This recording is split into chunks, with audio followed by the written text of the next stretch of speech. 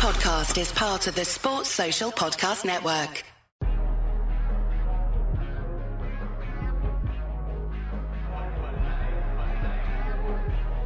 Hey guys, this is Emil Heskey and you're listening to the guys at Kop End Fracas.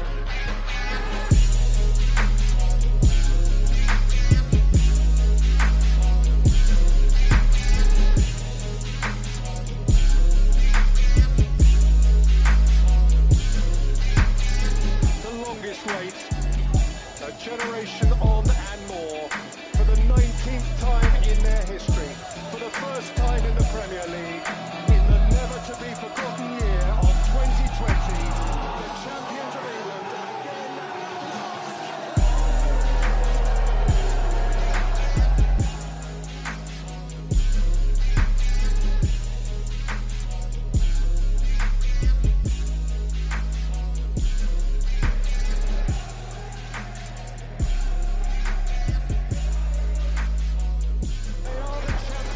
Hello everybody and welcome to this week's episode of Kop End Fracas, powered by Touchline Media Group. I am your host Krish. This week I am joined by Ellis and Peter, but before I introduce the guys, a few housekeeping notes we want to get off here.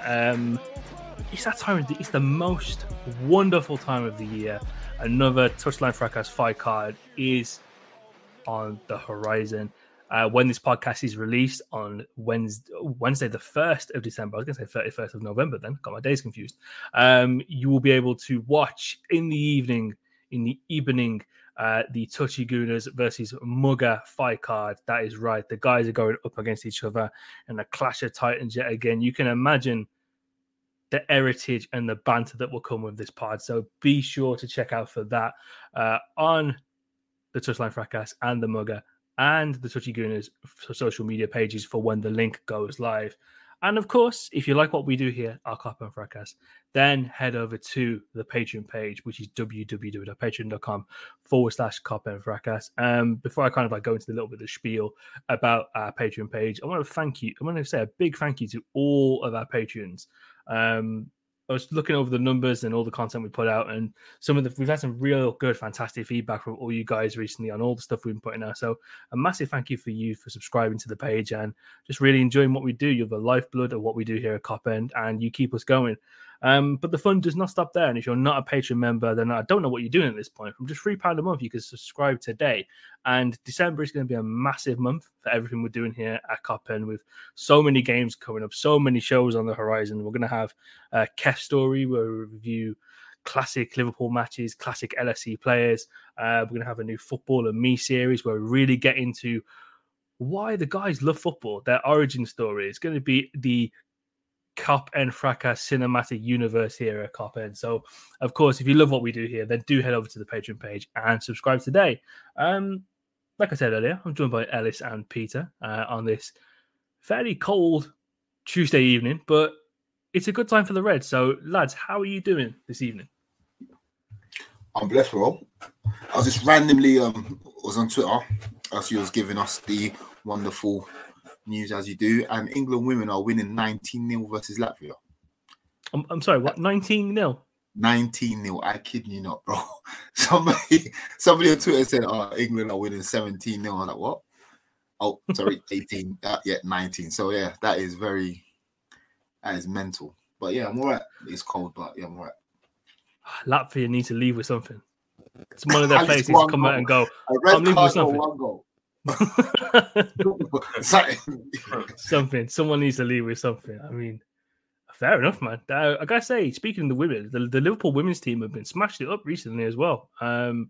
They're looking very much to get back in that WSL where they belong. Some really good performances. Missy Bo-Kearns, Taylor Hines. Some really good performances, man. They got some really big wins and they're going quite far in the cup as well. So, check out what the FC women's team are doing too. But Pete, how are you doing this week, man? I swear that's Ralph and them, man. I'm doing well, man. Ralph, and them, man. Hey, they done us well. So yeah, man's doing well. He made some crazy decisions on the weekend, but yeah, we'll get into it. So yeah, thanks to Ralph and them, man. The success rate on that meme is unparalleled. You know, whatever circumstances used, you know, Ralph Hassan or Ralph Rangnick, it's the success rate is the roof, man. Elite memeing. Let's get stuck into it then. You know, 4-piece, no sides, part 2. This is the remix. Another 4-0 win for the Reds. 4-0, a very comprehensive 4-0 win against Southampton. I believe we were all on the post-match pod as well, so we get to go in a little bit more detail here, which is good. So just kind of delving into it. I mean, for me personally, I think scoring early in games, no matter how the magnitude, it's always a bit of a curse. I kind of hate it a lot because you're on edge. You don't know what's going to happen. You don't know how the team are going to react, and you're patiently waiting for that second goal. But I mean, from the very start of this game, Liverpool just create. How impressed were you guys with the volume and quality of chances that we create on Saturday? Okay, I'll go, Peter. Yeah, joy is when Liverpool have all their personnel, they're very unstoppable. So I think we've got to the point in the last 3 seasons we're used to this, especially since probably 2018. I want to say, whenever Tottenham beat us since then, I just think we've just got used to such an elite level of football where we expect to be beating teams 4-0. And sometimes when we don't win like 4-0, 5-0, we get a bit like pissed off, like, right, we should have taken our chances and whatnot. So I think that this is something that we're already used to. Obviously, last season was a blip in regards to everyone knows what happened. We didn't have our personnel. It was like a skeleton without its spine, or human without its spine. It's never going to walk, is it? Ever. Because it has no spine. So that was what you saw last season. Now we've got everyone back. Maybe not to the level where we had them before, but nonetheless, 70% Van Dijk is better than everyone. Alisson is back. We've got our midfield intact. Strikers are blowing everyone away. So yeah, this is something that we're already used to. And like you said, scoring early is always a good sign for us, because when we score early, I know, it's going to be a good day. Sometimes it could. I think when you're a smaller team and you score early, it's a bit of a bad sign, because it's like, oh, flip's sake, we've woken up a giant now. Now they're coming to terrorize us. But for Liverpool, when they score early, I know that we're gonna have a very calm day, because now the other team, Southampton, they have to now think, okay, how do we, 1, shut up shop, and 2, try and hurt Liverpool. In the game, they did have a few moments where they did hurt us, but overall, I was happy with the performance, and we look like we're coming back to our best. Peter, piggybacking off what Ellis has said there, kind of how different we look from this season compared to last season. Obviously, the personnel massively helps. But I think the playing style has definitely changed too. And one thing we're noticing is the quality of the chances that we are creating are much higher than we are used to in seasons gone past. Do you think that's down to anything with that personnel, or do you think it's just a little tactical tweaks that the coaching staff have looked at over the summer? I think, I definitely agree with Ellis. I think there's definitely some credence in a lot of our key personnel being back. So in terms of, obviously, Van Dijk helps, especially in build-up. You see, when he's got the ball, he collects off Alisson, he's able to do that either long diagonal, or he's able to maybe to come short and give it to Thiago. So that really helps, instead of like just having someone who's not a centre, or having someone like a Nat Phillips or Reece Williams who's not able to play out the back, you know what I'm saying? So that really helps in having our key personnel. Obviously, we have Thiago as well, who obviously helps a lot in build-up. And I think you see, especially in this game, you see that he's able to come deep. Sometimes even I think in that game, actually, I think he probably took a bit too many touches in the first half, but obviously he's still able to come deep and help and build up and be another playmaker in our team. I think, to answer your question, I think Kop and Pep have worked on little tactical tweaks. So obviously everyone knows that we attack in 5 lanes. So we have the 5 lanes of attack, as most big teams do, Arsenal and City have. But obviously our ones usually have been, our wingers are the widest players on the 5 lanes. Our inside forwards come our second to widest, and then we have the 9 in the middle, obviously. But I think this season, we've seen it change. So actually, we've seen the right centre mid and the right back swap. So we've seen like Henderson being the widest player and Trent coming being inside. So Trent is actually not in the forward line anymore as such. He's actually in the three behind the forward line. And so so you have tactical tweaks like that. I don't think every single game it happens like that. So sometimes in different games it changes.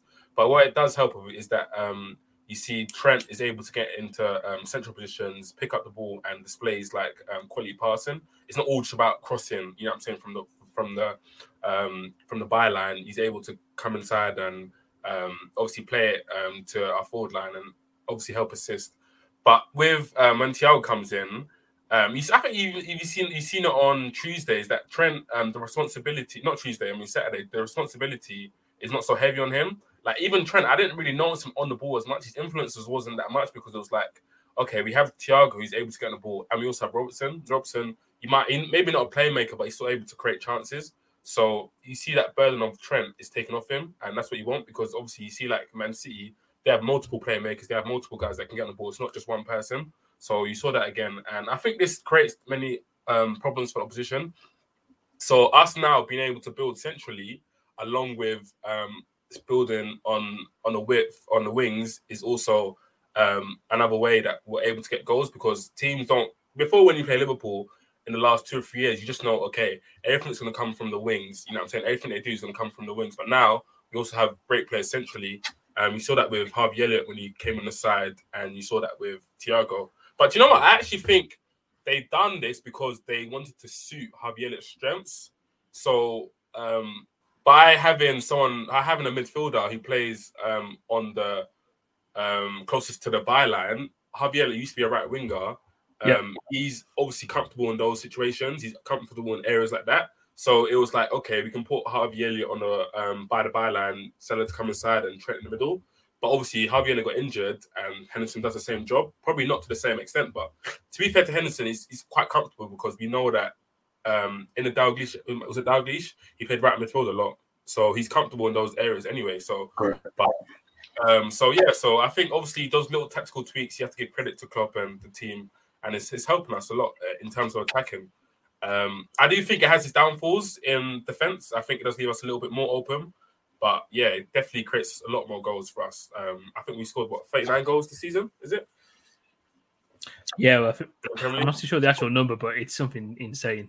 Goals. Yeah. I mean, especially when we're all fairly big on the XG as well. The amount of the way we're outperforming that is just absolutely insane as well. I think what we're seeing this season, especially with Thiago being integrated into the team a lot more, is what I think we were supposed to see last season with a full personnel. You can see that they wanted to do a little bit of a tweak to the tactical change in the style, just to keep it a bit more fresh and attack the league again with a different style of play. It's less controlled than we're used to, but we're creating a shed load more chances.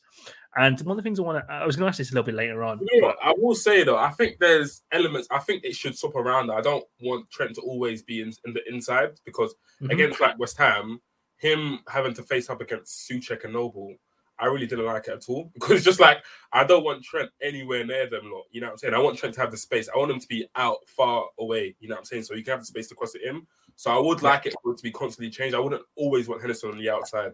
You know what I'm saying? So I don't know. We'll have to see, obviously, if we'll be at this the whole season or they will continue to swap and change. But yeah, we'll see. Yeah, no, I think that's a really good point, especially when we get all the personnel back as well, because you've got Curtis Jones to integrate in that too. They just have some traits that are fairly similar to Harvey Elliott. I mean, both converted wingers now playing midfield as well. They can do a lot of that work within the space.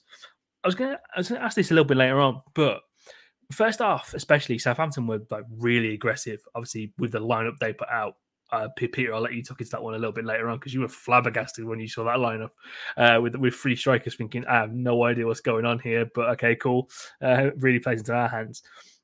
Did you think we allowed them to kind of get in behind by design, or was it more of a lapse on our part? Because between the first and the second goal, we're fairly sloppy. And one of the things I've seen this season is we've allowed ourselves to be a lot more open, especially against the lesser teams, especially.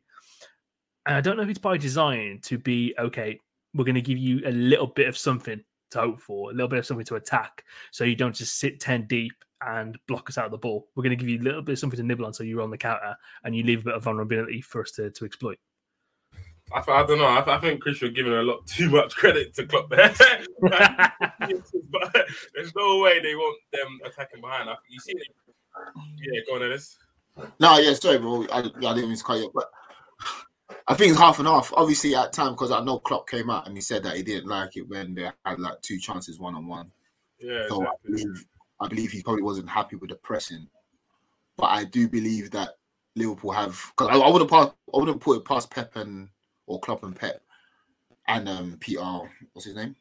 Kravitz, is it? Kravitz? Yeah, I wouldn't put it past them to think to lull the opposing team into the traps where we're gonna make you. It's like a mirage. You see the space, you think it's there, but then we're gonna press you, and then now you've attacked that space. Now you have a less man, and we're gonna attack that space. And when you got our attackers attacking the space, is a bit dangerous. Do you know what I'm saying? What I think that Liverpool have lacked is the press. I think the press has let them down at times. I think they've missed it a couple of times. Maybe there is too much space for them to try and get, and it's messing us up. So maybe that's where the problem is. But I do believe that they're leading teams into a false sense of security, where they think that they have so much space that they can attack, but then our press, which probably needs to be better, then takes it, and then we can attack. So I think it's 50-50. So I think the defending is not as good as it should be. That's leading to teams having more chances. But then I do believe there is some sort of design there, because that Peter just spoke extensively about what we're doing in build up with Trent coming in and the centre mids moving out. All of that is all by design, isn't it? So obviously there needs to be another way where we need more space, because our downfall in the first half of Klopp's tenure was breaking down low block teams. Obviously, it's the trade-off you get as well from having the midfield being less disciplined and having a bit more free roam to it as well. Exactly. So like now the midfield is pressing their space less. So that they're actually kind of just leaving people to run off that and try and run it into space. Then boom, that's when we counter press. So I think it's kind of 50-50. It's leading us to losing a lot of space and a lot of chances being wasted, which then they don't really take, because by the time, like, I know you're going to talk about Alisson and Van Dijk later, but like we said again in the post-match pod, there's a lot to do to beat our defense and then to beat our keeper. So I think we're hanging in there, but because we rate those players so well, so we can take the chance, but we'll see how it goes. That's interesting. I think that's a really interesting point. It's a strange one. I think obviously everyone will have their kind of like ideas and opinions of why we're a little bit more open this season. What I would say is that probably I don't think Klopp would like to concede his chances. I think he's obviously like him, Pep, Tuchel. They're kind of total like football. They're purists. You know what I'm saying? They always want to be in control of the game. And I really don't think he would want to like not be in control of like opposition getting chances and maybe getting high quality chances. I think you saw on Saturday, I think Southampton had an XG of 1. So again, you know what I'm saying? We don't really want to concede an XG of 1, and obviously we didn't concede, thank God, to Alisson and Van Dijk especially. But you don't want the opposition to have that. You know what I'm saying? You don't really want them to have the quality chances. So I would probably say, as a result of Henderson maybe going out wide, he obviously has to do a lot more work in terms of, if he's out wide, he has to do a lot more work in terms of tracking back and running back, because then from out wide he has to go back into a central position. And obviously Trent from the central position has to go back into right back. So I think there it allows for more space for the opposition when they counter-attacking us. And I think against you saw against like West Ham, you saw Brighton as well, that we're not stopping counter-attacks quick enough, and we're not being more savage when we're like, yeah, I'm saying stopping players from countering us. There's a lot more space for opposition to transition on us. And that was a feature of our game like a couple of years ago. We stopped all the transitions, but because of this new attacking style, it's kind of letting opposition probably transition on us a bit more than we want to. Or I don't know. I think there's many other reasons. Also, I think there's another reason when Konate plays, and sometimes maybe Matip too, they kind of I don't want to just. I think Konate's been quite good, but obviously there's some instructions that probably hasn't all translated to him yet, obviously because he's quite a new player and there's a lot of instructions to take on board when you play for a team like Liverpool, is that he kind of steps in and where he's like a front foot player and he's used to playing for Leipzig, who have a system, they had 3 at the back where allows for a centre back to step in and kind of deal with situations. We play a system where you don't really want to be stepping in, especially if you step in, then you have to win it. Because once you step in, that leaves a gap, and we already have a high line as it is. So, yeah, we're in trouble. And then you have Trent, who also pushes forward. So when you step in, especially on that right side, Trent's not able to get back as quick as you'd want. So that would leave a space. So, yeah, I don't know. I think there's a majority of reasons. I would love to know like other people's opinions, people. So I think people should really tweet us and get us, because I'm so interested in the situation as to why we conceded more chances. I really don't know myself. I'm trying to figure out as well. So yeah, we're going to crowdsource those ideas for sure. So at us on Twitter at Kop End Fracas for what your opinion is on that. I'm going to stick on the. What do you think? Why do you think we're conceding more chances? I think it's transitional. Because you look at it, most chances we are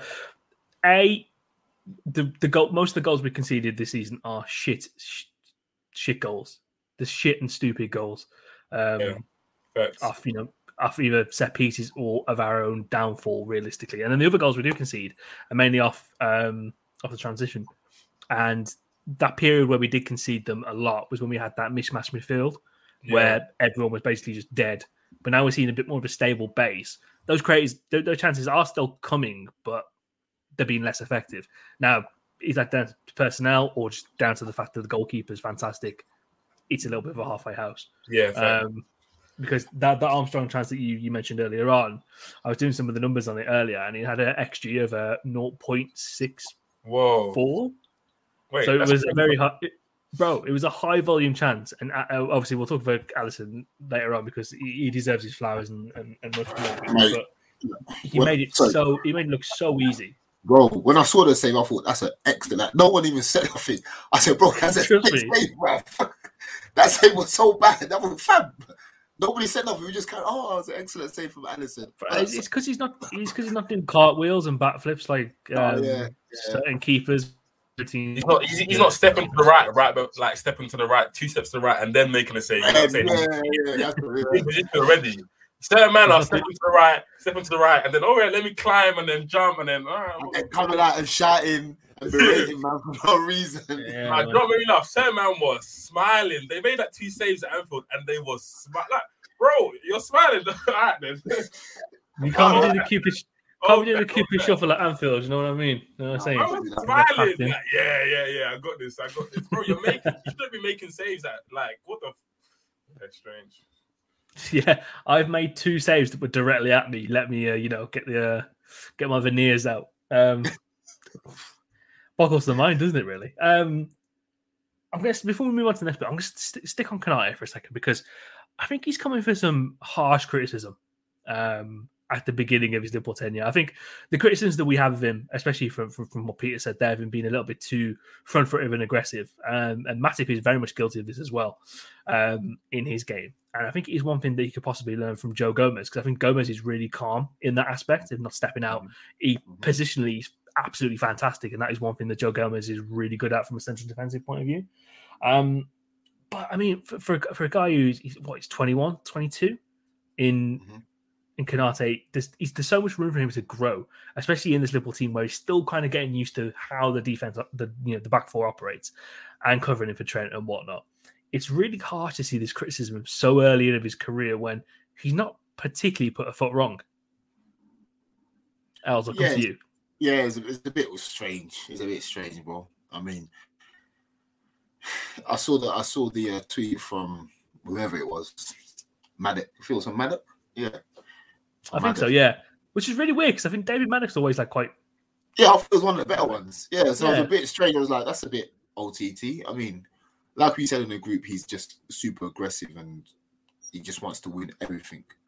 And he's really blessed with recovery pace. So the recovery pace helps him a lot, which is to our advantage, really. But I will say there was that one chance that Ward Prowse one where he got sold a little. But he saw Alisson basically just coming out for it. It was like, okay, he's got this. So I kind of respect him from that aspect. He was like, he's boss. He's going to get this one. But this is just like way OTT. Yeah, loyalty. He said something about giving the ball away. I thought, no, that's a lie. That's a big fallacy because he doesn't do that. He's very strong in possession. Man, I don't like people lying. Don't lie, especially when you watch something. I watched it, so don't tell me no fibs. He's very assured. He's very assured in possession. Sorry. Again, the only really thing is just that he wants to win everything, and he likes to try and win everything high. We saw that against Brighton. He tried to win the ball high, and he left the gap. Again, against Southampton a couple of times, he just pushed up a bit too high. These are things that he will understand that you don't have to do all the time. Do you know what I'm saying? It's not like he's Lovren or Skirtle where he's at 27, 28, and he's. Do you know what I'm saying? Like, these are just team. You probably tell by the look on my face there. The gasp of breath you probably heard on the audio when Ali said Skirtle. I had the Vietnam flashbacks coming through because that man used to step out aggressively. So aggressive. He was so aggressive. Like when Skirtle first came, I think he was decent. Him and Hoopier, and it's like reminiscent of Van Dijk and Konate. Now Hoopier was the one that would sit back and just try to sweep everything up, whereas Skirtle would try and win everything. Same as Lovren and. Who would you say Lovren and Lovren didn't have no good partners. Fucking hell, mate. Whenever Lovren played with Van Dijk, he was very decent. Yeah. So then, exactly. So when Van Dijk came in, Lovren's game got a bit better because he started to be a bit more smart. Obviously, he still had that shit for brains at times. But yeah, so with Konate, he's just a young man who's just learning the trade. Again, the criticism are a bit too far-fetched. The only one criticism will say that he pushes up a bit too high and he presses a bit too hard, but nothing else from that. I really enjoy his passing. There's a couple times he broke lines from over region. That's what he wants. So he's a Matip. I think he's a better version of Matip because he's quicker. Well, he's not better now, but he's somebody that can grow into a better version of Matip because he's quicker and he's a bit more aggressive in the air. He's younger and hopefully he can stay fit for longer. So. Yeah, I think the criticism, and I'm not too sure why journals are so quick to criticize people. Like, at least let someone settle down for like 2 years, then the knives can come out like, oh well, we've seen him for 2 seasons. He hasn't really done much. Like, he's just come, fam, let him settle down, please. Completely agree, and I think that Matip shout is really good because when you look at the archetypes of both of those defenders, they're very similar in a lot of their attributes that they have. Peter, I'll come to you with kind of the same question. And it's a topic we've been discussing in the group a lot in the past few days. What have you made of this criticism of Konate in his very early Anfield tenure? Yeah, I completely agree with Ellis. I think it's very strange. Like, I don't really think I didn't expect him to be perfect at all. Like, I expected a better balance stage, and I expected him to come in and play a couple of games. Like, you know, you've got to erase the Bundesliga out in first and foremost with the defender. Right. Like, there's hardly any of these players that come in this Klopp era and come in straight away and, you know what I'm saying, and been perfect. Like, a lot of these have had better stages. Robertson, Fabinho, all of these players have had better stages. And to be honest, he's probably the one that's probably made the least mistakes and looks like probably quite, you know what I'm saying, look like he can step into the Liverpool team and he can add to the team now. You know what I'm saying? He's hardly put a foot wrong. Like you said, he's had a couple times where he's stepped in a bit too much or like he's pressed a bit too much, but yeah, I think he's been quite solid, and I feel confident when I see him on the starting lineup. I do feel confident. When I saw him against Man United, I felt calm. When I saw him up against Rashford, up against these men, I felt like, yeah, cool. Like, he's got the physicality and he's got the kind of he's got the ability to match them. So yeah, I'm happy with him so far, and I feel like he's got a very, very high ceiling to grow into. Like, you just got to erase the noise, man. Just yeah, I'm not trying to hear it, man. He looks good so far to me. And the good thing about him as well is he seems like a very confident person as well. I'm a big fan of his anime posts directly after the games. I don't know how he does it so quickly. I don't know if he's got him on a timer or something. But do you know what? Think about it now. Klopp really wouldn't play him if he wasn't ready. Like, trust me, Klopp, he doesn't play people if they're not ready. He will not go near them. So, you know what I'm saying? You have all these people on the bench. Gomez was on the bench for a long period of time. You had Matip as well. You know what I'm saying? He's literally not like Matip. I mean, how long do we wait to see Fabinho? Go on, sir. I was going to say, how, in terms of, like, you know, Klopp starting players when they're ready. How long do we wait to see Fabinho be a full first Liverpool player? Christmas, bro. There was talks of him leaving in January.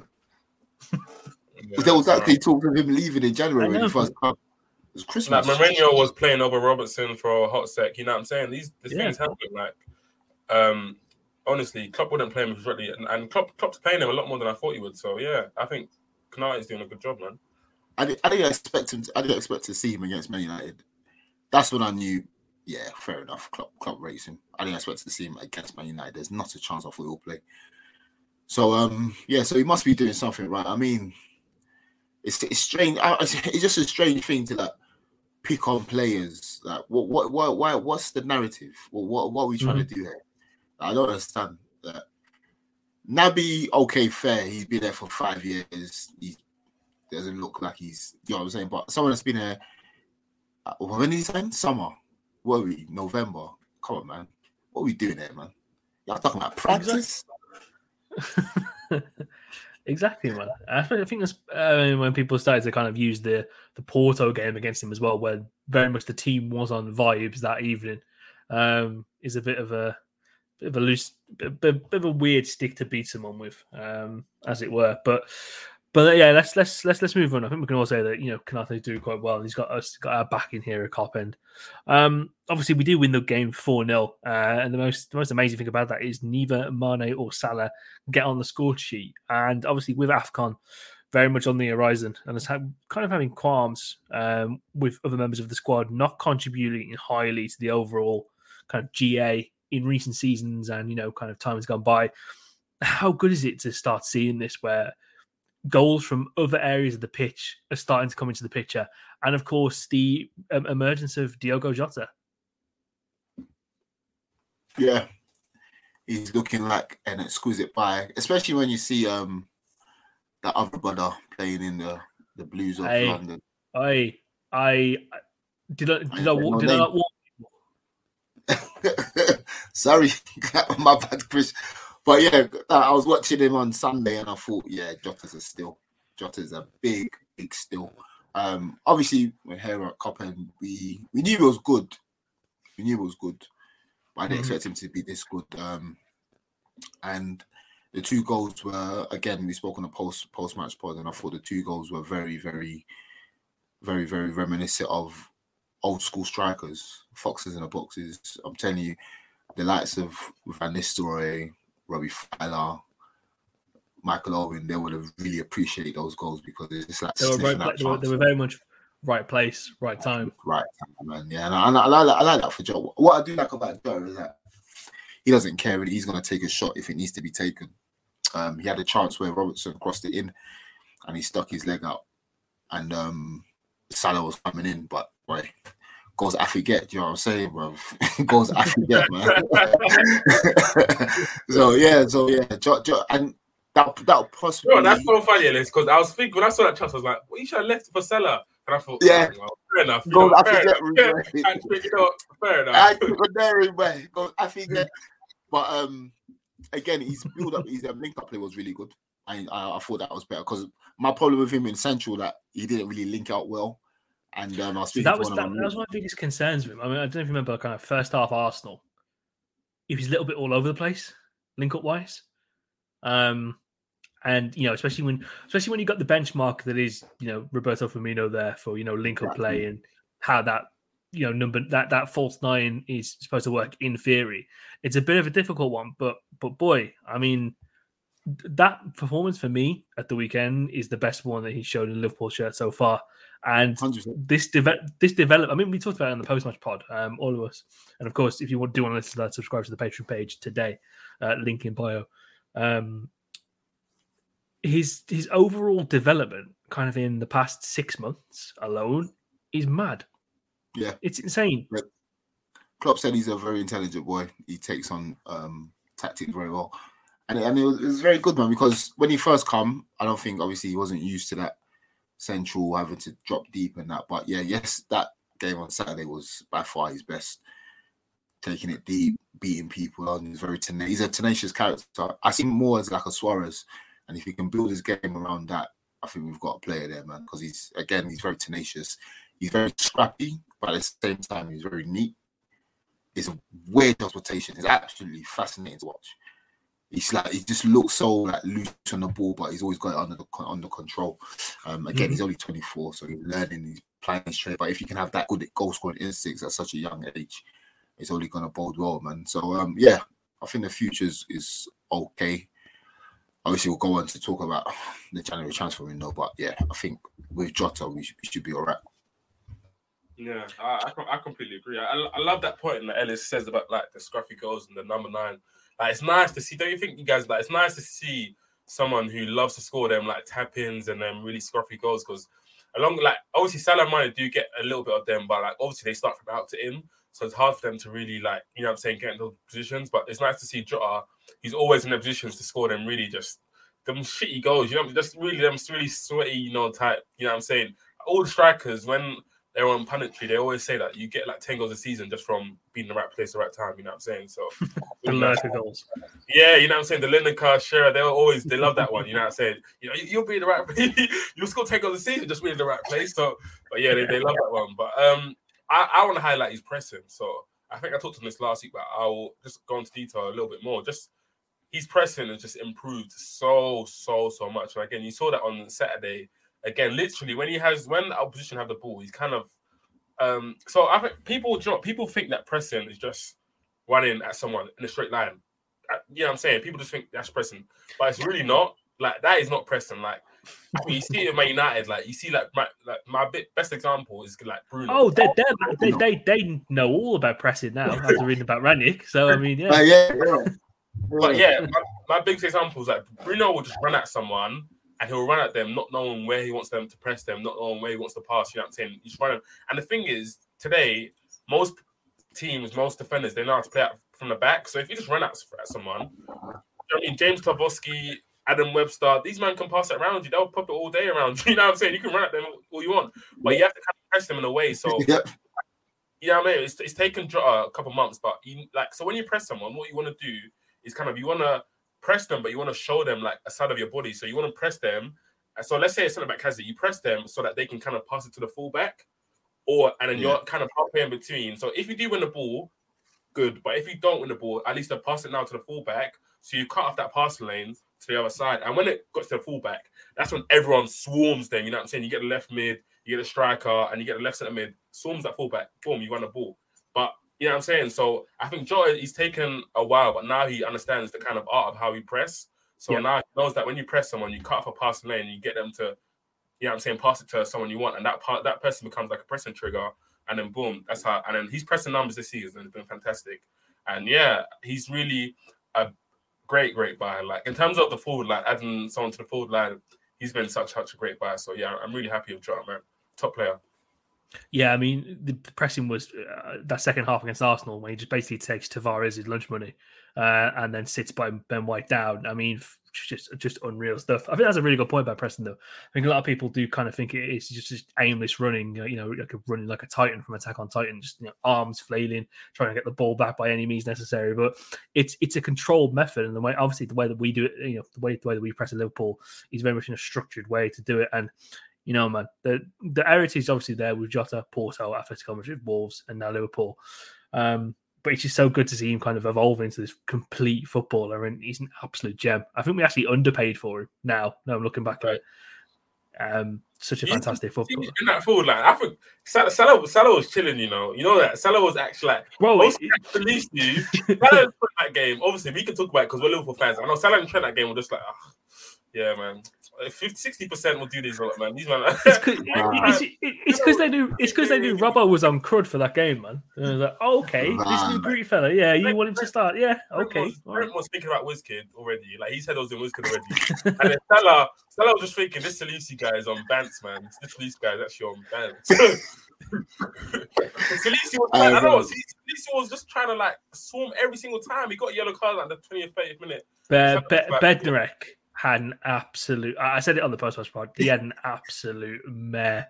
That guy was struggling for the entire first 45. I don't know if you guys noticed that Salah and Trent were just, they were just vibes in that match. No, vibes, bro. You know what I like, you know? When I watch the games back and I see how like the Liverpool players just give everyone a hard time, bro. Yeah, and it's it's a long day, bro. Danny Rose probably hasn't recovered from what Salah did to him. It's just a long day, like. And funny because both of them even leave with an assist. Like Salah and Trent both got assists. Yeah, exactly. But the thing is, you're right. They didn't even put like the effort in. Like they weren't even doing much. It was a calm, vibey day for them. But bro, Salisu was tired. He was tired. Yeah, Danny Rose, man. I think he's still kind of like in that meme recovery. That is what Danny Rose is at the moment. Good. He hasn't recovered from that. I don't think he's even playing anymore, which is mad. But obviously, you know, with how we're attacking recently, I think we've seen a lot more people in the box for chances as well, both attackers and midfielders. Because Jota's first goal, if he misses that, Salah is literally right behind him to kind of get the tap in and hammer it home. So it's good to see that we're getting more numbers in the box. How encouraging is it for you guys to see this as well? Because I think in kind of last season, especially, one of the most frustrating things was we were putting these really good balls in the box and no one would be available to kind of be on the rebound or be in the right position at the right time. Like we're saying with Jota, to kind of put that away. So Peter, I'll come to you on this. How is it encouraging to see that we're swarming in these areas? It's looking it might be a bit of an over exaggeration to say this, but a little bit more Man City-esque, where they're getting the right players in the right places at the right time. Do you know what? You read my mind there. I was exactly thinking that because I think, do you know what's more impressive about the way like our attacking is that we're able to get, so you saw for the Salah goal, you saw for Robertson goal, the same way Man City do, we got to the byline and then set it back. How many times do you see Man City score that goal, get into the byline, set it back, someone scores a goal? And last season, it just felt like we're just crossing it from mad angles. Like we're crossing it from halfway line, we're crossing it from, you know what I'm saying? But this version of us is that like especially on Saturday, you saw that like especially with the way Man City attack, we got to the byline and then we set it back. Like, and the thing is to get to the byline, obviously everyone knows that you want to get to the byline, right?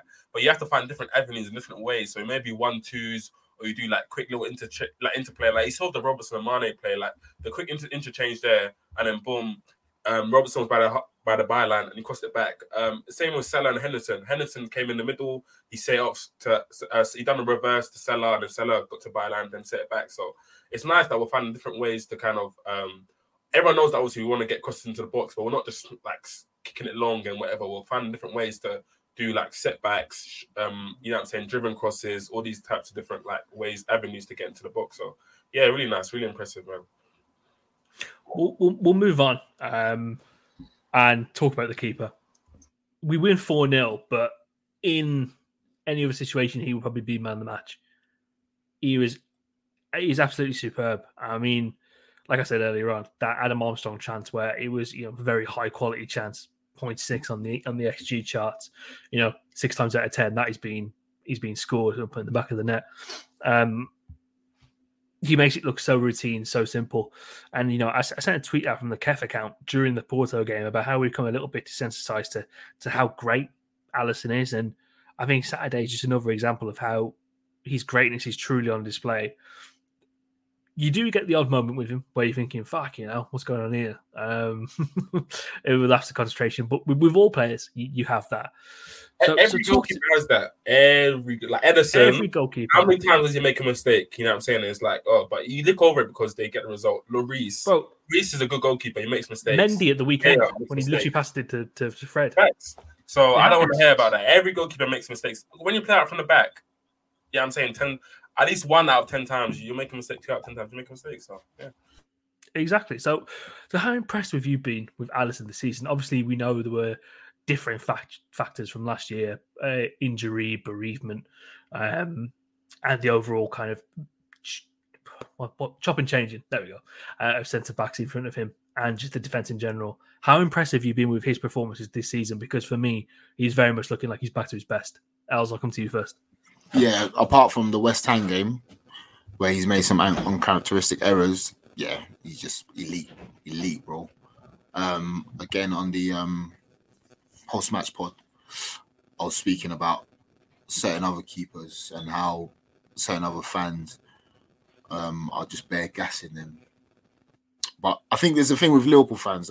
Sorry, not to go away from what the original point. I'll come back to it. No, good stuff. Keep going, bro. The thing with Liverpool fans is that we don't big up our players enough, and we don't gas up our players.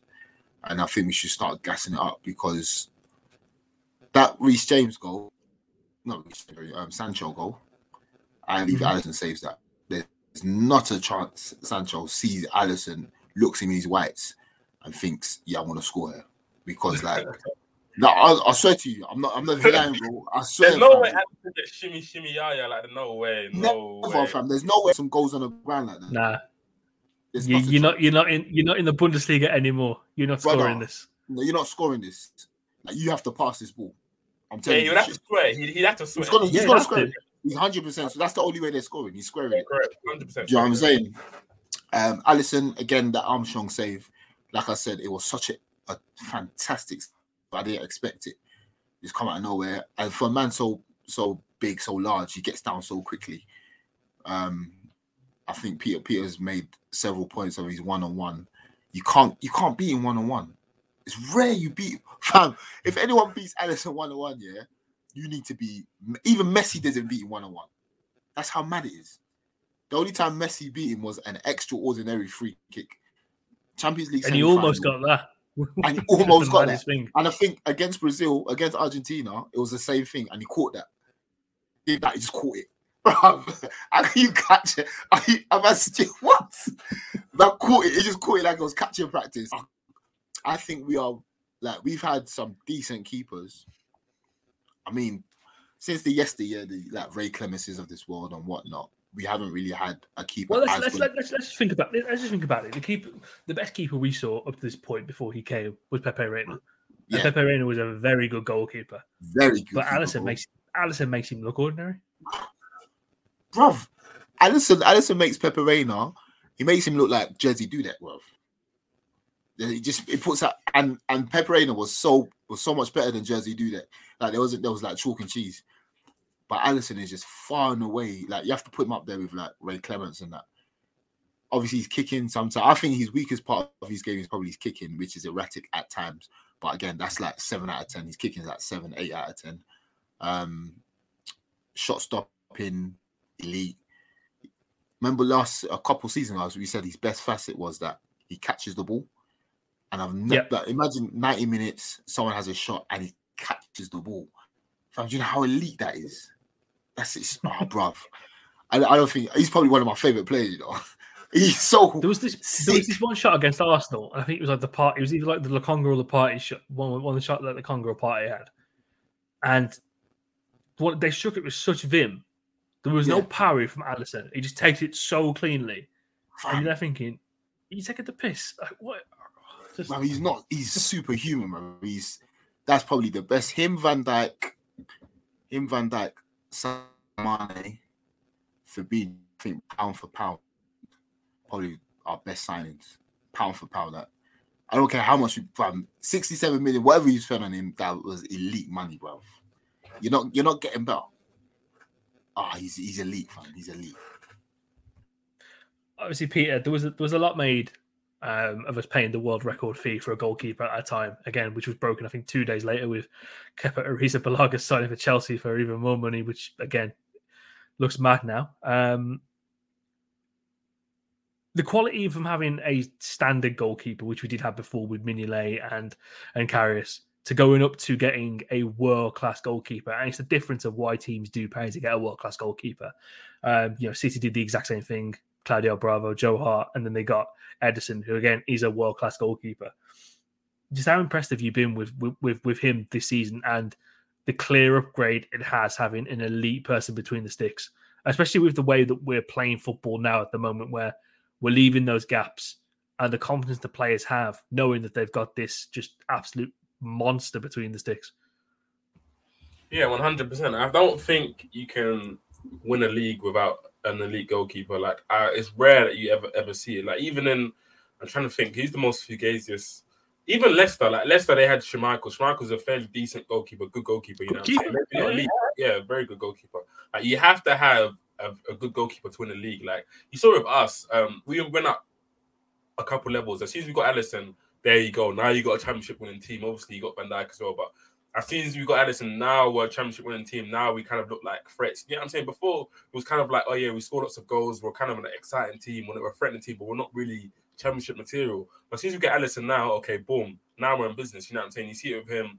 He's super, super reliable. Like he's, you know what I'm saying? When he fills everyone with confidence, when he's in goal, I feel like our defense, they now feel secure to go and do what they need to do. He's so good. Like the thing about him, he's almost so reliable that like people, like you said, they're so desensitized to what he does. It's kind of like, you know what I'm saying? Alisson, it's just Alisson again. It's just him making a World Cup save again. And I think don't need to really talk about it. You know what I'm saying? And like Ellis said, we might need to kind of like praise and shout about it a bit more because it's not normal the way he's able to kind of rescue us and kind of save us and kind of put in World Cup performances week in, week out, World Cup saves week in, week out. And the thing is, like, I know this is the main pod, so I hope like opposition fans are listening to this, but I can't express how many times like this season, like, opposition teams have had great chances and he just saves us. Like he just does a mad save or he just gets them out of trouble. And it's because it's Liverpool, right? So no one really talks about it, you know what I'm saying? No one really sees it. It's just like, oh yeah, they've won another game 4-0 or they've won another game 3-0. But when it was 1-0, Alisson made this mad save you guys didn't see, you know what I'm saying? Like Armstrong, he done that save. Pookie against Norwich, he done like a double save. But we ended up winning the game 4-0, so no one talks about it. Again, Crystal Palace, we won that game, 3-0 or 4-0. He does a mad save, Edward. Again, no one talks about it because we won it 3-0, you know what I'm saying? So it's just one of those things where it's just like, and the game they do talk about is the West Ham game where we've had 12 matches now. He had one bad game in the 12 matches, you know what I'm saying? And that's again, everyone now talks about, he's kind of had like a bad season or whatever, but he hasn't. He's had a great season. I think apart from, he's probably had an on-par season with Mendy in my eyes. Like maybe Mendy might be a bit better than him because he's had a 3 at the back, but Mendy hasn't been that much better. Same, bro. They've been the same, man. They've been the same, bro. Obviously, Chelsea's record is a lot better than ours, so that's why people say he's better. But they're really, in terms of the saves and like, they've been about the same. You're right. That's what I'm saying, and that's it. Like you said, bro. It's a back three. Like it's a defensive setup. So let's keep it up.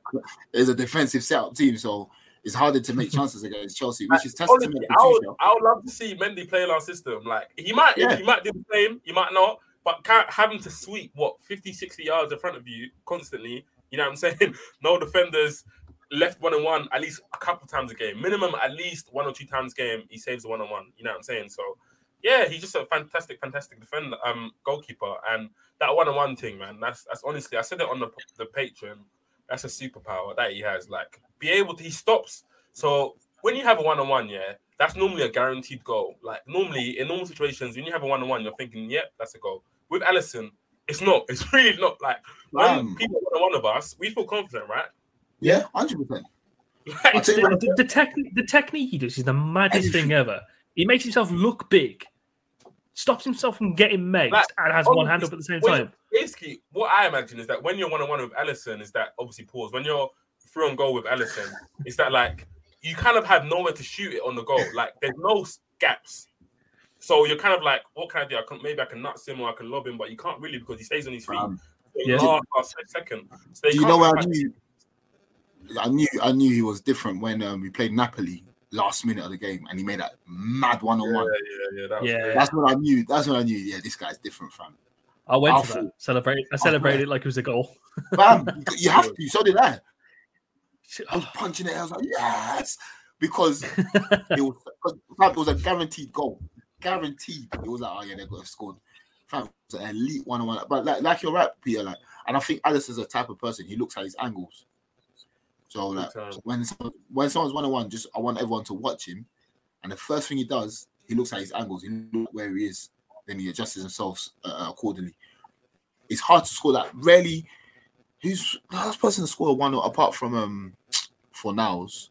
I remember Hazard scoring a 1-on-1 against him. And I think he got a touch to that. I can't think of anyone. So that Fernandes one's the only one, but it's like you're better off scoring from like long range cross. Cross or a long range shot. Yeah, you're better off. Yeah. You're literally it's mental. Like literally across, you're better off. Like it's mad. It's mad. Top goalkeeper. I think he's gonna hopefully reclaim his place as number 1 goalkeeper in the world soon. Oh, well, we're talking about PR efforts, by the way. The PR effort you're going to be seeing from this pod when it comes to Ballon d'Or season for Salah, next season is going to be nasty. We're going to be out here in the streets hard with the PR. You thought what Real Madrid did for Benzema was different. You ain't seen nothing yet. We're getting it back in blood. There's a lot of things we're getting back in blood this season, and that Salon Ballon d'Or is one of them.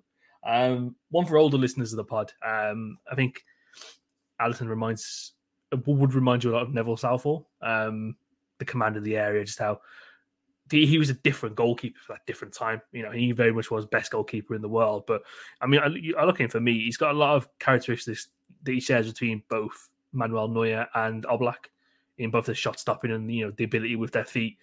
I just wouldn't trade him for anyone in the world. And I know a lot of people were very hesitant on spending that much money on a goalkeeper, especially after the performance where we absolutely pammed Roma at Anfield. Exactly.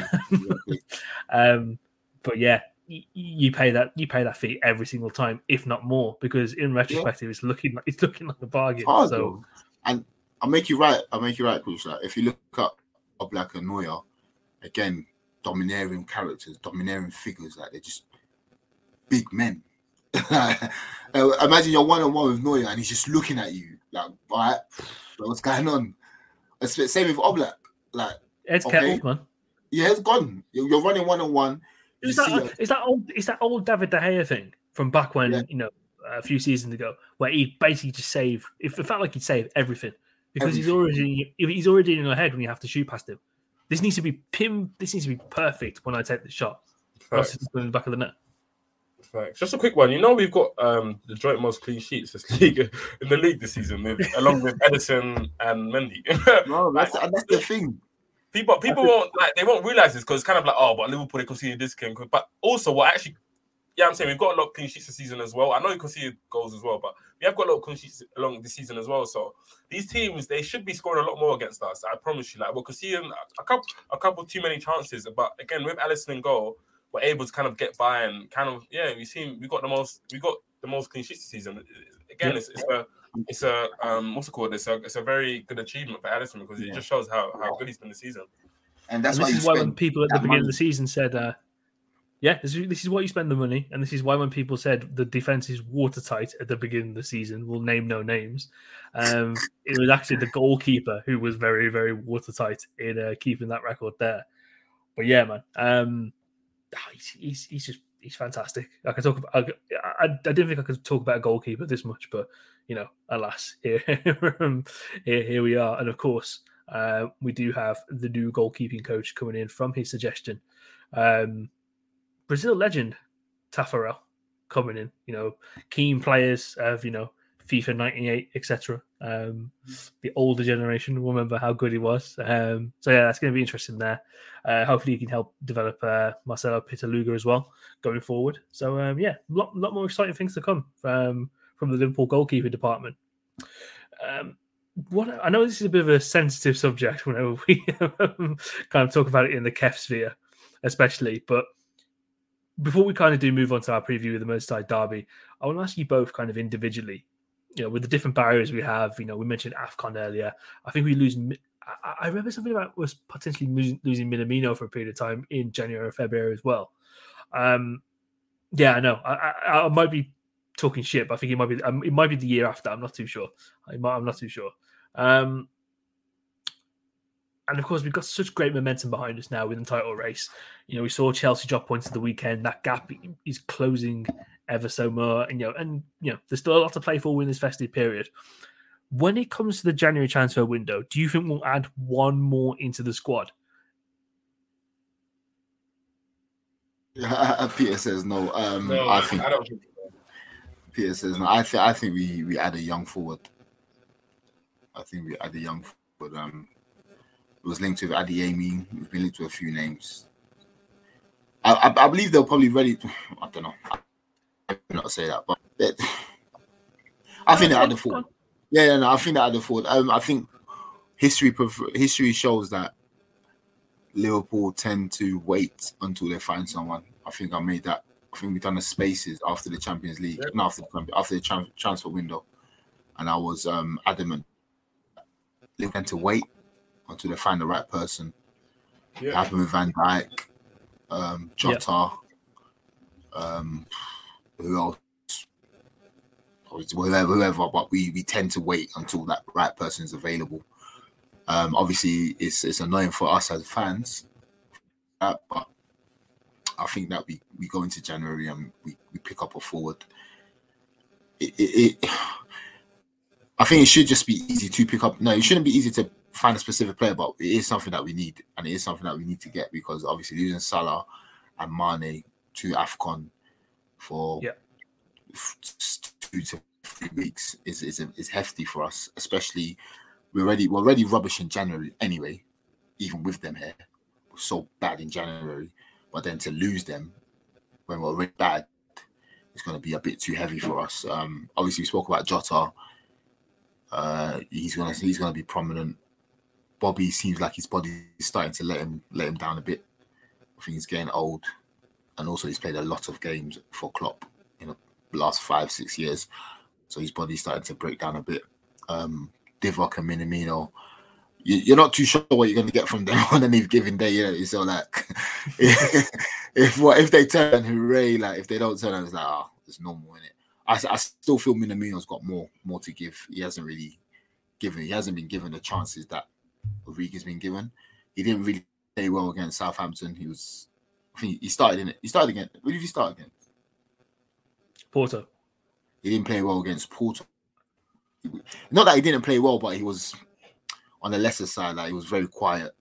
So I believe that there's some games that he can be given there. So yeah, I believe that Liverpool should get like a 20-year-old forward who's looking to take over Salah, but then he's just getting there. You know what I'm saying? But I'm optimistic as ever that we'll get someone. If we don't get anyone, it is what it is, man. Yeah, I would like us to definitely get someone. I agree with Ellis on the type of profile that we should get. I really want someone who's able to kind of play in the same positions as Salah is, so eventually kind of takes the reins from him, or it allows Salah to move centrally. So I would like Rafinha or Anthony. You know what I'm saying? Chris likes that Anthony meme. But yeah. That Anthony meme busts me up every single time, you know. Anthony. But yeah, Rafinha, Anthony, Adeyemi also. These, you know what I'm saying? I just want someone who can able to slot in that maybe right-hand side, maybe play centrally as well. Maybe playing a 10 as well, kind of to add to our team. But you know what? It's not Liverpool. I don't really think... I'm not blame it on like any kind of FSG or spending money. I think it's just too hard to get a player of that quality in January. I just think the teams won't, like Leeds, they can't allow Rafinha to go now. They'll get relegated. You know what I'm saying? They're already struggling as it is. So if Leeds allow Rafinha to go now, they'll get relegated. Obviously, Ajax are doing really well in the Champions League. They're having a mad Champions League run. They're unbeaten in the league as well. So if they allow Anthony to go, it might fall them. So yeah, I don't know. It just might be a bit too difficult. And like Ellis says, we always wait for the right profile. We always wait for the player. We don't just get the second, you know what I'm saying, third or fourth option because they're available. We kind of wait for the right person. So yeah, I think it might just prove a bit too difficult to get the person in January.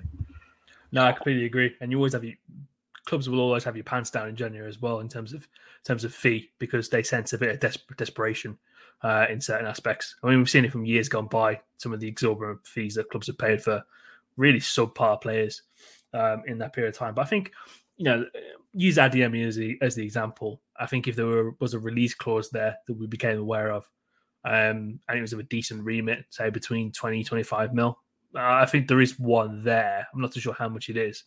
I think that'd be something Liverpool would be interested in. And, you know, especially with the guys going away, again, it's a bit of a difficult one because you say, okay, we bring this guy into the club, but knowing how we operate as a football club, he's not going to start automatically. He's going to need time to bed in and whatnot. So it's a very difficult situation, very much Liverpool-centric going forward. But I think if the opportunity did come up, we would potentially sign someone. But yeah, it is a difficult one to kind of really predict. Let's move on to the Merseyside derby because it's a weird one. It's a very, very weird. This is going to be a weird game of football. There was an Everton-based Spaces that I was in on Sunday, just listening to, and I've never heard a more depressing bunch of folk in my entire life. There seems to be a civil war. They're all upset. They just want Rafa gone. They've got no expectation for this game tomorrow whatsoever. They want Rafa gone. Bro, they want him gone. Oh, they're fuming. Have you seen that video when the players come over to that? Yeah, and they just start booing. It's I was crying. Jesus. Do you know what? Yeah. I don't know, man. There's extenuating circumstances though with that, man. I think that they obviously he's got a stick on his head already, in it. So any kind of bad form, they were onto my man already. Like they were like, So, like, but if you think about it, like these men, they've had every key player for them has been injured. Like you have Calvert-Lewin, he scores basically all their goals. He's been injured for majority of the season. He's the archetype, by the way. He's the archetype of a striker that Rafa loves as well. Yeah, you know what I'm saying? He's been out for the majority of the games. Obviously, Richarlison as well has been out. You know what I'm saying? So you have Richarlison and Calvert-Lewin out. That's your strike force gone. And then okay, Decore was meant to be out for a long time. He's even done well to get back. I think he played on Saturday, but he's done well to get back. Yeremina has been out. So like a lot of their team has been out. So Rafa's just having to work with what he's got, and they didn't have no money in the summer. They have to get Rondon in. Imagine being that bad. You have to get Rondon in, like that down low. Like, come on. Yeah, he loves Rondon though, doesn't he? Like, you know when you're on Foot Manager or FIFA and you're just like free agents. I got no money. Free agents. No, but the thing is, then football manager ones where it's like I've got a bit of wage budget left over. Let me see what I can add in. You're seeing Obafemi Martins. You're seeing like Rondon. You're seeing 35-year-old Obafemi Martins. You're seeing Tony Hibbert. You're seeing Bear Man like just there, like bro. And they just but the thing is, Rafa loves Rondon. Like he's taking him everywhere. Newcastle. He took him to China. He brought him back from China. He loves Rondon. I hear what you're saying, Peter. Townsend and Gray, they started really well, but they were playing at an unsustainable rate. So you know that was kind of going to go down. They were playing, you know what I'm saying? Townsend had the maddest goal scoring record. You know that's going to out of skin. Go down sometimes. Exactly, it's got to go down sometimes. When Townsend came back with hair and goals, it was like, what's going on here? Like, but yeah, him and Demba Ba, fam. All right, bro. Have you seen Demba Ba's hair? Yeah, he's got a high top in it or something. Brother, I'm living. It's like when I saw Ashley Young with hair. I was like, hang on a minute, you've been deliberately bald this entire time. He's a psycho. The Skirtle thing as well. Like when he came out, like Skirtle just like shaved his hair. That was the worst. Yeah, I was like, that's just wrong, man. Well, I think Demba Ba, because he's in Turkey, innit? So yeah, you have to. But I don't know. I don't know. I think they're being harsh on Rafa, man. What do they expect? They spent no money. They literally spent no money. They got all freezing, like. Well, you're right though, because he's already got a stick on his head. He's a Liverpool manager. He's won the Champions League with Liverpool.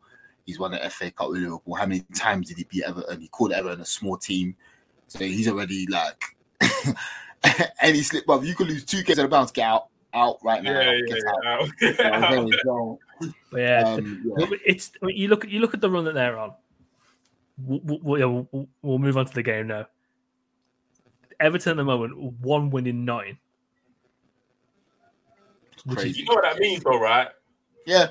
You know what that means. Yeah. So, it's a 1-1 draw then tomorrow. Yeah. The last 7 games, they've drawn 2, lost 5, and now they're coming to Liverpool. So you know what that means. I hate that.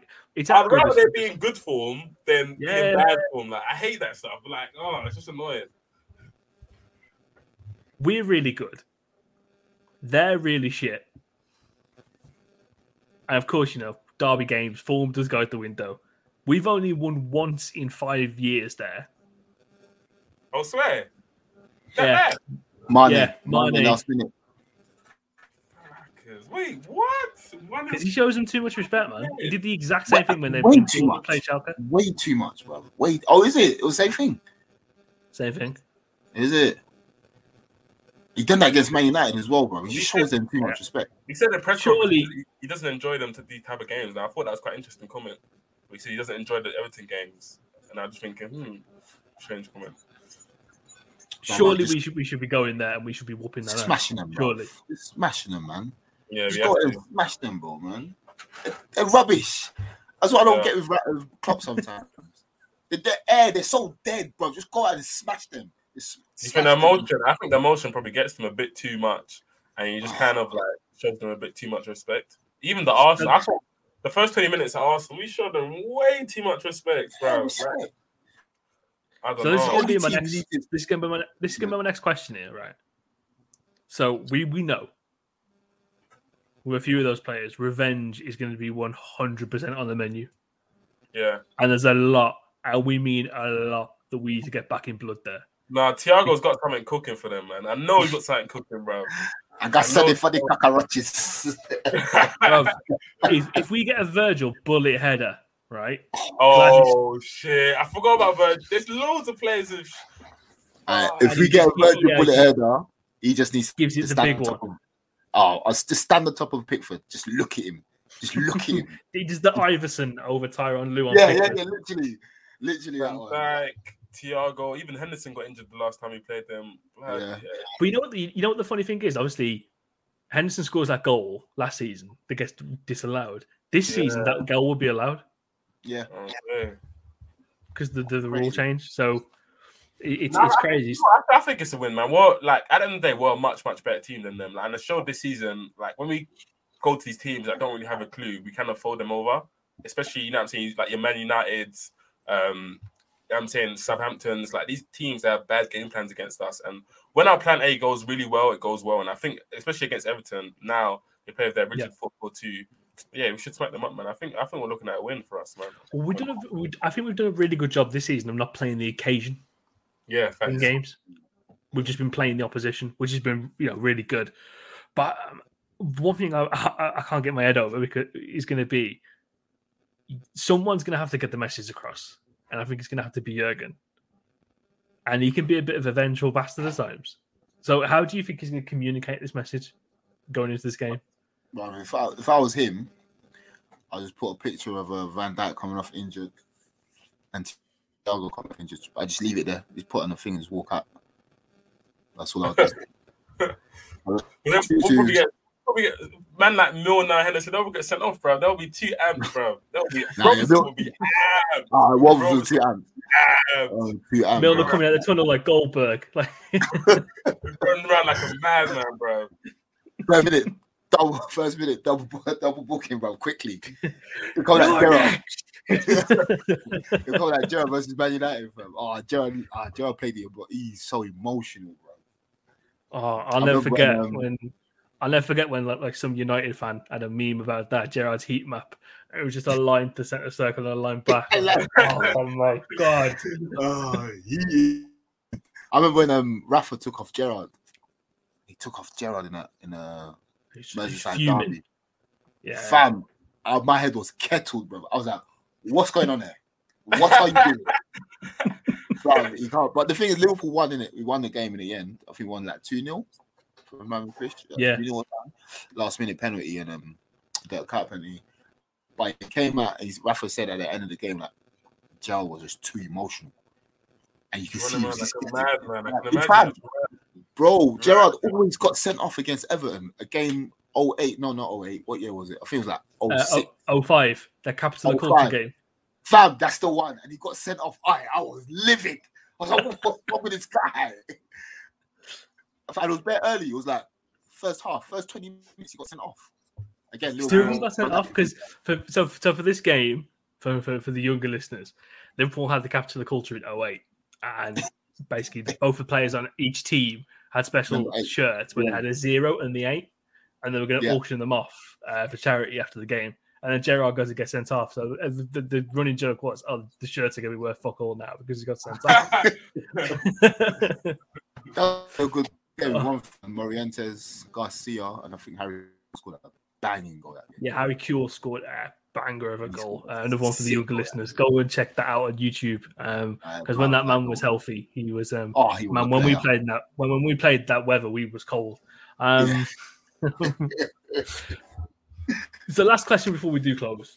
What would you go for lineup wise? Because obviously being quite cautious that we do have Wolves Saturday at 3:00 kickoff, and that Wolves game is going to be no barrel of laughs. That's not me saying that living kind of 10 minutes away from the ground, but it's going to be it's not going to be a barrel of laughs. So do you think you'll pull a normal derby diddle?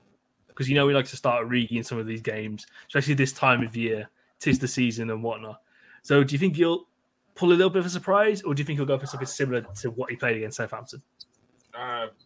like depending, like so the substitutions against Everton, against Porto and Southampton, I think proves that he's kind of gonna go with a full strength team because obviously you see like people like Tyler Morton coming on, you see Minamino coming on, you see these type of players coming on. They weren't like you know what I'm saying, they weren't allowed like full. A lot of these players he wanted to rest them, and I think he's gonna go for a full strength team. I would play the exact same team against Southampton, but it would be Matip coming in for Konate. That's the only change I would make because I don't think there's not really someone that is quite as like, you know what I'm saying, lightning, quick, fast, or there's not like we don't really need Konate's mad athleticism this game. So I think Matip just comes in just to kind of keep it calm, keep it, you know what I'm saying, composed, hopefully help us from the back, you know what I'm saying, him and Van Dijk, be able to deal with the threat, you know what I'm saying, of Rondon. Rondon's not particularly quick, he's just a bit physical, and Matip and Van Dijk, I think they've got that. So yeah, I'll keep it the same. Is it at home or is it away? It's Goodison Park. Yeah, it's away, so definitely not Chamberlain. Definitely not. Definitely not Chamberlain.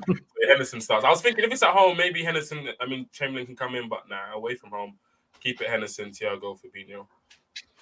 It's a weird one because I think Ox, if it was at home, I completely agree. Ox would work. Yeah. But because Wolves' midfield is a lot better under Bruno Lage, you know, with Neves and Moutinho. So you kind of want that technical expertise there for that game. But Els, how about for you? Would you agree with Peter there and kind of keep the team the exact same and just bring Matip in? Yeah, I'll probably bring Matip in. I think even though they're playing at home, I believe Everton will probably look to lock up shop and try and just get the draw. We know what Rafa's about. He's a more of a don't lose character, even at me just drawing. So yeah, I think bringing Matip in just because he's able to break down the lines from defence, he's good at dribbling into the spaces and whatnot. So yeah, I'll probably play the same team.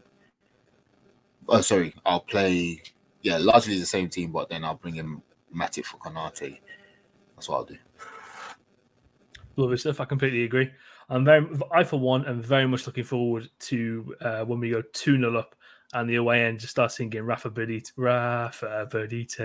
and every single Evertonian just goes absolutely ballistic. There's going to be stuff thrown on the pitch. There's going to be kids crying. You know, we got one Robertson. Sorry, we didn't talk about Robertson. Robertson was a man on a mission that Southampton game. Like he came so. Yeah, I feel bad that we didn't mention him, but obviously there was a lot of criticism. There was a lot of talk that he should not have his starting place. Shimkas should be starting over him. Why is Robertson starting again? Blah blah blah. But he came back. Like the best way to shut up your critics is with your performance, and he came best player on the pitch, barring Alisson. Robertson, fantastic. Going forward, that's the best I've seen him. You saw when he got the assist, he was so like passionate, and he was so like yes, like he saw what it meant to him. You know what I'm saying? So. Yeah, big up Robertson. I think a lot of people were kind of criticizing him and kind of saying that he should lose his place, but big up to Robertson. Yeah, is that? Oh, sorry, Peter, go on. Yeah, no, go on. Oh yeah, I just said he just needed a rest. The brother played bare games. Like a lot of people forgot, like he played from January to May. He was probably running on fumes. Because Shimkas was injured. And those Scotland games are very intense as well, where he's taking a lot of the burden emotionally there too. Exactly. So a lot of fans. Obviously, Shimkas was on form. He probably did deserve to start 1 or 2 games, but let's get it right here, man. This is Robertson. Like for 2-3 years, he was the best left back in Europe, and he showed it on the weekend. You know, running up and down that wing, and his delivery was A1 as per. I just think he just needed a rest. And you get a rest, and this is what happens. Big up, Tsimikas is a good understudy. This is what we needed, isn't it? We've been looking for times where we don't have to play James Milner at left back. We can have another left back sitting on the bench who's really good. That we know he's going to come in and do well. But I think Robbo played very, very well in that game.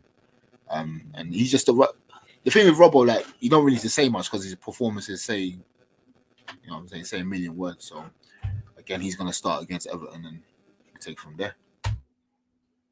Completely agree. I completely forgot about Robertson. It was such a good performance as well. Kind of just like completely left him off the agenda. So do apologise, Robbo. That one's on me. But yeah, it's been a fantastic pod, gents. Going to start introducing a new thing on the pods. So we're going to introduce a little segment called The Last Word. I'm going to give one of you the opportunity to have the last word on the pod. I think it's very apt that, we have the general of Kop End, the leader, one of the original TLF members, Ellis, to kind of give us the last word. So, Els, the floor is yours. The last word. Put me on the spot, mate. Let me spit a quick 16. Old tight, all mark. No, joking. Last word. Up the Reds. I think we are now entering the business end of the season. We've already done a third. By now, from now until about January, we would have played up to 20 games. So this is where you see the real men from the boys. We'll see if certain teams who are sitting on top are really about that life, if they can chop and change. And I expect to see Liverpool up thereabouts. Face Everton tomorrow, 3 points. That's all that needs to be said. Thank you. Hey guys, this is Emil Heskey. We love to see it. Fantastic stuff, as always, from the gents. That has been the episode of Kop End Fracas for Wednesday, the 1st of December. I always said today's date when we're recording it. Hope you've enjoyed it as much as we have recording it. I've been your host, Chris, and I've been joined by Peter and Ellis. If you do want a lot more Kop End Fracas content, and of course, if you want that post-match Everton podcast as well, head over to the Patreon page and sign up just as little as £3 per month today. It's www.patreon.com/Kop End Fracas, and up the fucking Reds. Let's go.